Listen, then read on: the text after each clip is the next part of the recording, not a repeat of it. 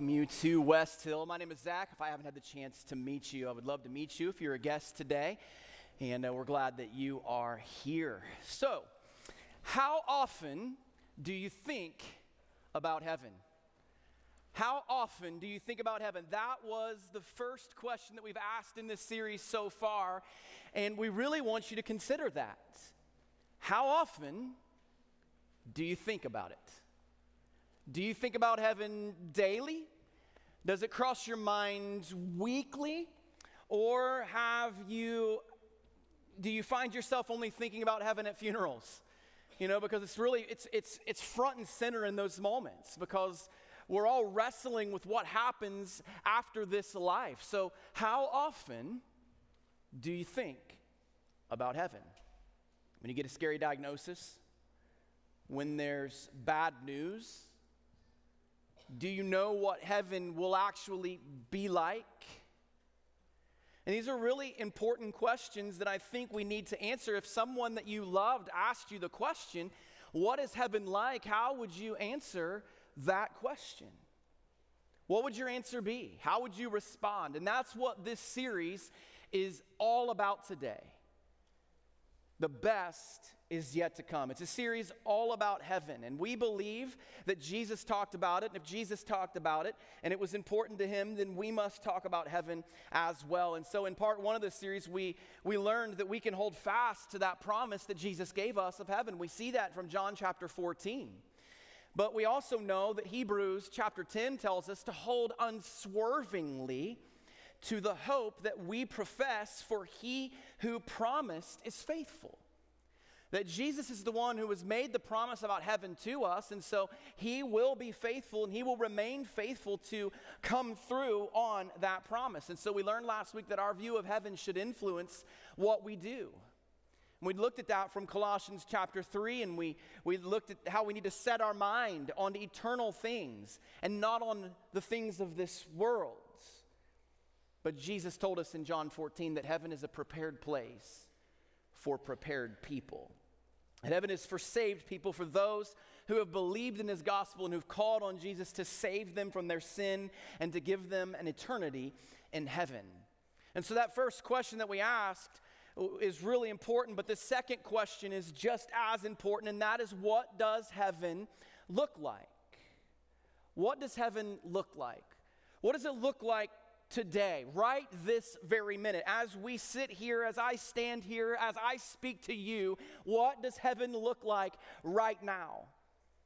And even though we're given information about the current heaven, not much is taught on it inside of the church, which means we tend to fill in the gaps, or culture will fill in the gaps. And you know, I mean, we see this, you know, for centuries we've seen this, from paintings in the Sistine Chapel to what we see in ancient caves and things that we've seen on the History Channel. There's so many creative ideas on what humans think heaven actually looks like. If you go to a bookstore, or if you just, not many of us go to bookstores anymore, so if you go to Amazon and you type in books about heaven, over 3,000 search results will come up if you type in books on heaven. There are even a few people who have claimed to have gone there and come back. And they've written some New York Times bestsellers, and they're sitting on the beach somewhere. And so I don't know what all that means, but what does heaven really look like, and whose description can we actually trust? Because heaven is not what most people, even most Christians, actually think it is. It is for sure not what the movies have depicted for us. It's not just some long, boring church service, and we're not just floating around in like white robes with no feet. And although that may not be such a bad thing if you consider the other place that we could be going, but a lot of Christians have unintentionally developed a really messed up view of what heaven really is. So I want to do a quick Bible recap just to catch you up. Genesis chapters 1 and 2 tells us about a perfect world where God lets man rule that perfect world. And he comes down to that place, and he has fellowship with Adam and with Eve. And his plan, his intent, was for them to stay in communion with him forever. But that didn't happen. But they didn't just sit around and play instruments in Eden. They didn't just do boring things. The place was filled with life. The place was filled with purpose. There were animals to care for and name. There was work to do, and there were things to create. But this all changed when sin entered the storyline. And one day, we know that will all be redeemed and made right. But until that day, everything is dying. It is fallen. The world that God created and intended humans to live in, it wasn't filled with death. There were no droughts and tornadoes and hurricanes and wildfires. But praise God, his word tells us that there is something better. That if a believer dies today, we go into what scholars call the intermediate state or the present heaven. That's where you would go today if you died, the place that we would call the current heaven. But the Bible also tells us about a new heaven and a new earth, what we call the future heaven, which is the beginning of eternity.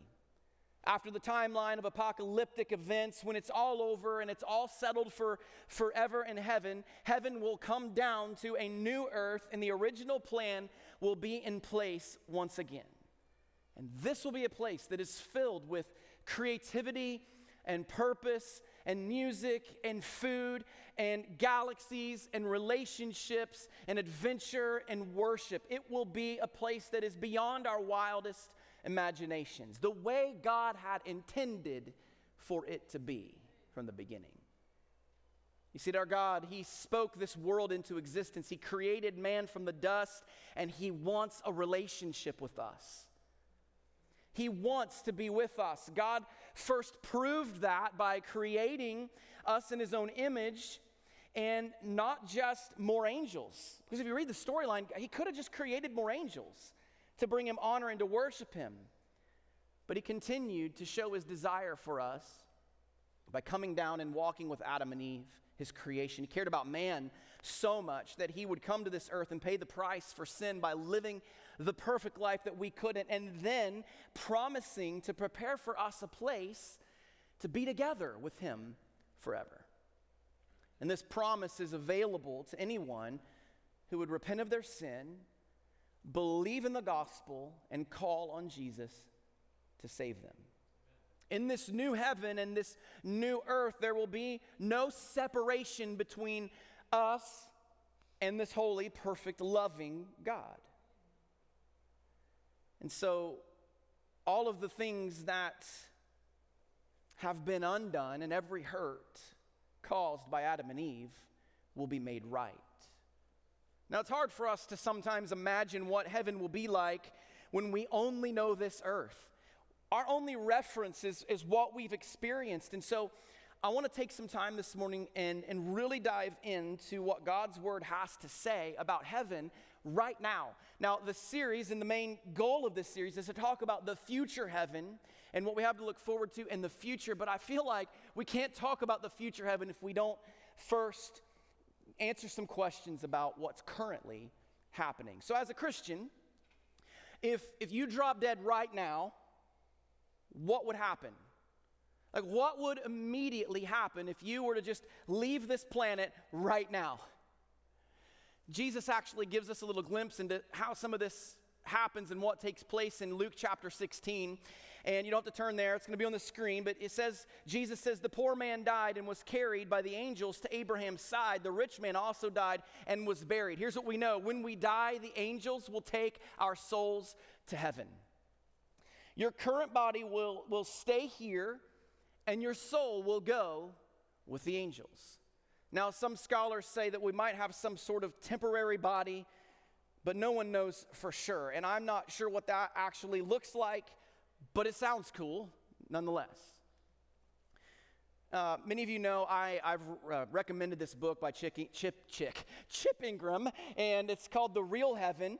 And a lot of the content from this series is from that book, and I would encourage you to pick it up and read it. But he tells a story about the Auca Indians. And if you know the story of Jim Elliot and his ministry partners, and they went to this unreached people group to proclaim the gospel, and later Elizabeth Elliot would go back to these Indians and they would minister to them, and these Indians would give their lives to Jesus Christ. They would be saved. And they tell the story later on about what happened when they killed Jim Elliot and his friends. And it's kind of a stunning moment when you read it. But it says that when they had killed Jim Elliot and his friends, that they heard singing from the trees, and they could see what looked like white angels, and they came and they took the souls out of those missionaries and went away. Now that sounds crazy, right? I mean, it sounds like, man, these are some crazy things, but and while we can't take every person's word on what they say they saw or experienced, it does agree with what Luke records in Luke 16 that Jesus says. That when we die, the angels take our souls to paradise. Notice that our bodies, they don't make the trip with us, just our souls. We know from 1 Thessalonians chapter 4 that our bodies are resurrected later and then eventually made perfect, and so that's the first step. There's something else that Paul records in 2 Corinthians chapter 5. He says this, "So we are always of good courage. We know that while we are at home in the body, we are away from the Lord. For we walk by faith, not by sight. Yes, we are of good courage, and we would rather be away from the body and at home with the Lord." When we leave this earth, when you leave this earth, we are in the presence of our Lord. So, we learn from the Bible that the moment that we take our last breath, we take a ride with the angels. We don't sleep for a while. There's no stops at our favorite places. There's no conversation with St. Peter at the gate to see if he's going to let us in. It's a country song if you didn't catch that. We are immediately in the presence of the Lord. Now, in both the current heaven and the future heaven, we will have some kind of memory. We see this throughout the storyline of the scriptures. As a believer, when you die, you don't just float around in a state of confusion.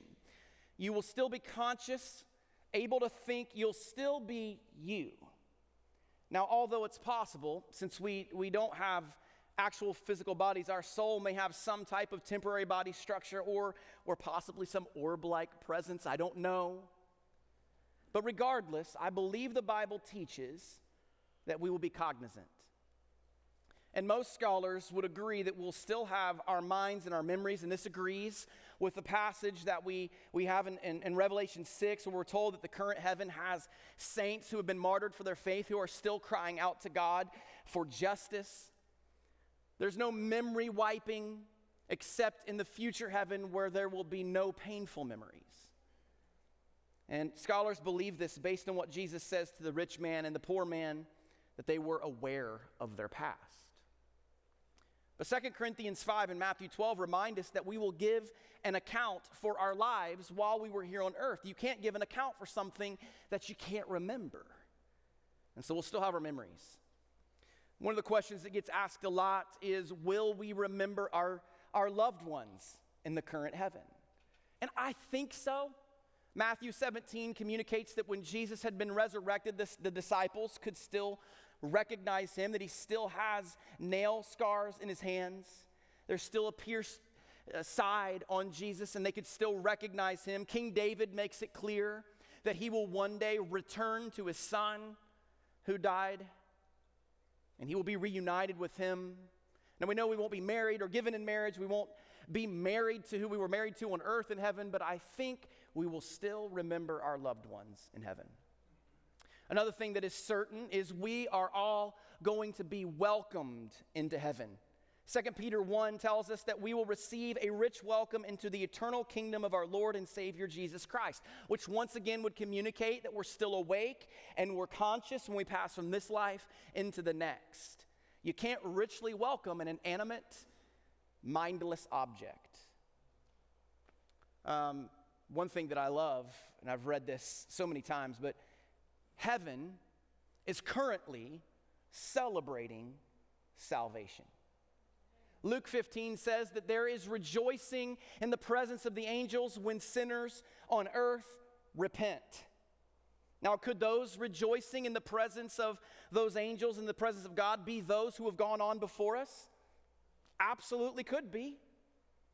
And perhaps those who are rejoicing in heaven are loved ones from the past who were praying for you when you stepped from death into life. And so that's some of the things that we see that the Bible tells us are happening in the current heaven. But I want you to turn to Revelation chapter 4 because John gives us a snapshot into some of the things that are happening right this very moment in heaven. And it may not seem super exciting to us here in 2022, living in this world, but it's wonderful. It's a wonderful picture into what we see happening. And so the angels take you into God's presence. You can still hear, think, remember, and have emotions. And this is what's happening. Revelation 4, starting in verse 1. After this I looked, and this is the snapshot that is given to John. And behold, a door standing open in heaven. And the first voice which I heard speaking to me like a trumpet said, "Come up here, and I will show you what must take place after this." At once I was in the Spirit, and behold, a throne stood in heaven with one seated on the throne. And he who sat there had the appearance of jasper and carnelian, and around the throne was a rainbow that had the appearance of an emerald. Around the throne were 24 thrones, and seated on the thrones were 24 elders, clothed in white garments with golden crowns on their heads. Now, no one fully knows or understands who these elders are. There's a lot of speculation, but that's a study for another time. Maybe you would enjoy diving a little bit deeper into that sometime. We'll know when we get there. That's how I look at it. Verse 5, from the throne came flashes of lightning and rumblings and peals of thunder, and before the throne were burning 7 torches of fire, which are the 7 spirits of God. Now, did you notice what word shows up in this storyline? The word thrones. It's mentioned 7 times. The one worshiped is on the throne. And not just any throne, but one that is surrounded by a brilliant emerald-like rainbow. This throne is terrifying in the best way, with lightning and thunder and torches of fire that represent the Spirit of God. And all of this really just goes to show how glorious and majestic and magnificent our God really is. But what does it mean when someone is on a throne? What does that mean? It means that they're in charge. It means that they are ruling. And one of the first comforting things that I see in this entire dialogue here is that we see that God is there and He is controlling everything.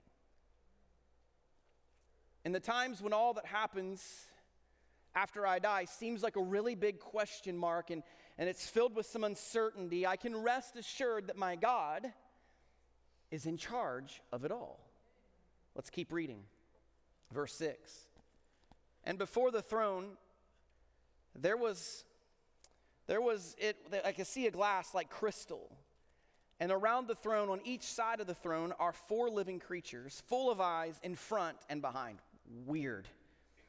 The first living creature like a lion, the second living creature like an ox, the third living creature with the face of a man, and the fourth living creature like an eagle in flight. And the 4 living creatures, each of them with 6 wings, are full of eyes all around and within, and day and night, which is an example that there is time in the present heaven, they never cease to say, "Holy, holy, holy is the Lord God Almighty, who was and is to come." So in this stunning crystal sea are some interesting Narnia-like creatures whose sole purpose is to announce God's holiness 24/7. In heaven right now, this very moment, as we sit here together, there is a song being sung that never ends. And it is a song that is focused on God and His perfection and His holiness to the one who truly deserves it. It's a truly amazing thing when we think about it. That for thousands of years, This has been taking place in the current heaven. Flip over to Revelation 5. Something else that I want you to notice. We'll begin reading in verse 6. And before the throne and the four living creatures and among the elders, I saw a lamb standing as though it had been slain. This is Jesus. With 7 horns and with 7 eyes, which are the 7 spirits of God sent out into all the earth. And he went and took the scroll from the right hand of him who was seated on the throne. And when he had taken the scroll, the 4 living creatures and the 24 elders fell down before the Lamb, each holding a harp and golden bowls full of incense, which are the prayers of the saints. So here we see that the prayers of saved people are stored, and it appears they are treasured. Now, I don't have a golden bowl, but if I did, I would probably only keep things that were super special inside of it. Verse 9. And they sang a new song, saying, "Worthy are you to take the scroll and to open its seals, for you were slain, and by your blood you ransomed people for God." From where? The USA? Israel? Nope. From every tribe and language and people and nation. The book of Acts will tell us, many people keep saying, is Jesus going to return tomorrow? The answer is probably not, because not every nation has been reached with the gospel yet. Jesus, he was slain and he spilled his blood for every tribe and every nation. And you have made them a kingdom and priests to our God, and they shall reign on the earth. We'll talk more about that in a few weeks. Then John says, I looked and I heard around the throne and the living creatures and the elders the voice of many angels, numbering myriads and myriads and thousands of thousands. Now, we may not fully get it today, and some of us get it better than others, but one day we will. One day we will fully know and we will fully understand. But this is the granddaddy of all worship services taking place. There's a verse in Psalm 22 that makes it clear that God inhabits the praises of his people. You know how it feels when we sing that song, Living Hope, every Easter, and you can just hear everyone singing, and we get goosebumps when we're worshiping when we're all together worshiping? This will be even more amazing than that moment. I mean, can you imagine? Verse 12 says, saying with a loud voice, "Worthy is the Lamb who was slain to receive power and wealth and wisdom and might and honor and glory and blessing." That's what's happening right now as we speak in heaven. Sounds pretty awesome. You see, the current heaven is a placeholder for eternity. Some things to remember this morning. As followers of Jesus, when we take our last breath, the angels will take us for a ride. And we will be in the presence of God immediately. And you will be aware, we will be aware of how truly amazing he really is. And we will be overtaken by his beauty and his glory. And we will be in awe because we have a relationship with that God. It will be a wonderful moment. This intermediate heaven throne room is beautiful. This current temporary heaven is full of peace and amazement, of holiness and gratitude for all that God has done for us. And although life can be hard, and there can be some very challenging seasons in it, we have more than enough to be thankful for that could fuel our hearts with joy to live this life. Because God has done more for us than we deserve. We know that we don't have a normal body, or maybe not one at all, but we will be with myriads and myriads and thousands of people who are worshiping God. And here's what makes it hard for us, because we won't have the same earthly perspective. There's nothing more that we're going to want to do than worship him for who he is and what he's done. So just for now, in this current heaven, that's what's happening. So my question this morning for you is, are you ready for that heaven? We believe that every Sunday is someone's first Sunday, that there is someone in this room today that is not positive. They are not sure that this heaven is a place that they're going to go to.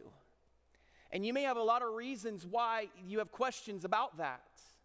Maybe you've never been taught. Maybe you've never been to church. Maybe you've never heard the gospel. Maybe you still think, like, hey, I'm living a good life, and so I think that I'll be able to go experience this really cool place because I'm trying to be a good person. I'm trying not to lie, and I'm trying to honor and obey my parents, and I'm trying to do all these things. And so I think I'm going to be there, and those are noble thoughts.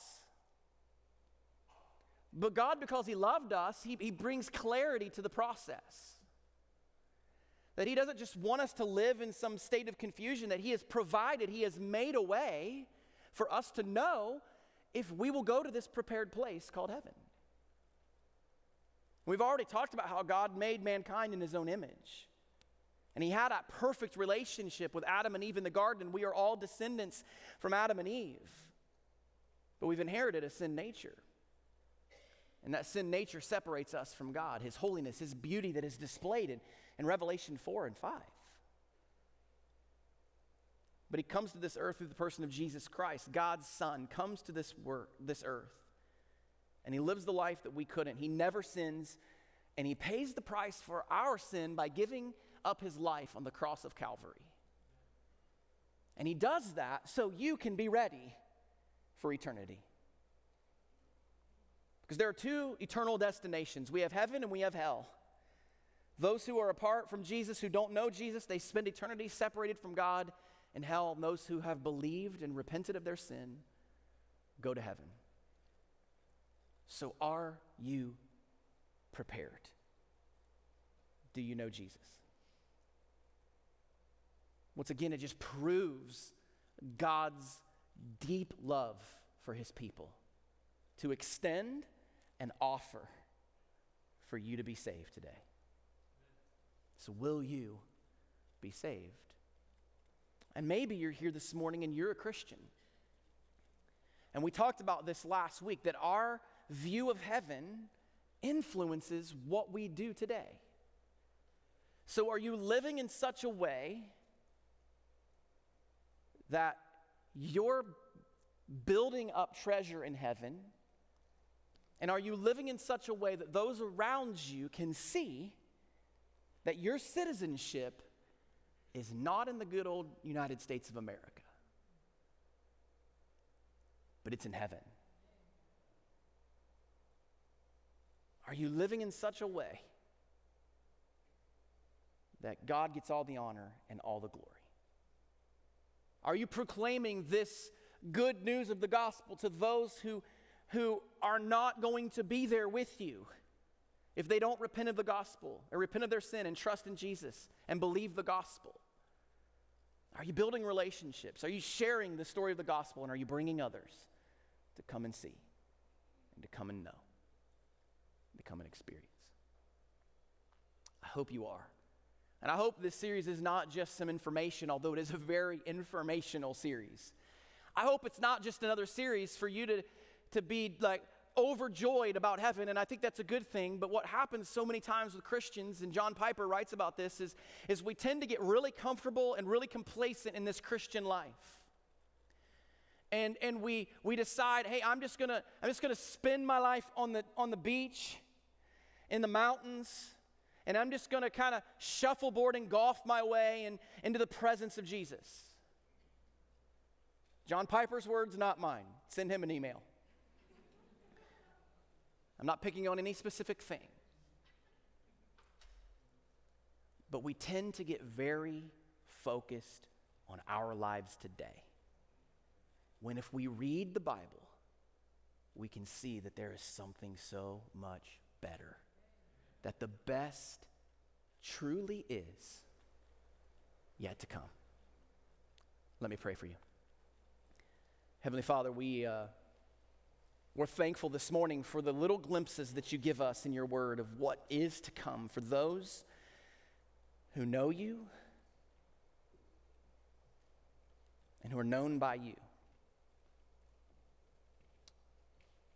And so, God, we are reminded of how beautiful this heaven is going to be. This current one is going to be amazing, let alone what you've promised in the future. So, God, I pray that we as your people, who you have ransomed by your blood, would live with an eternal focus.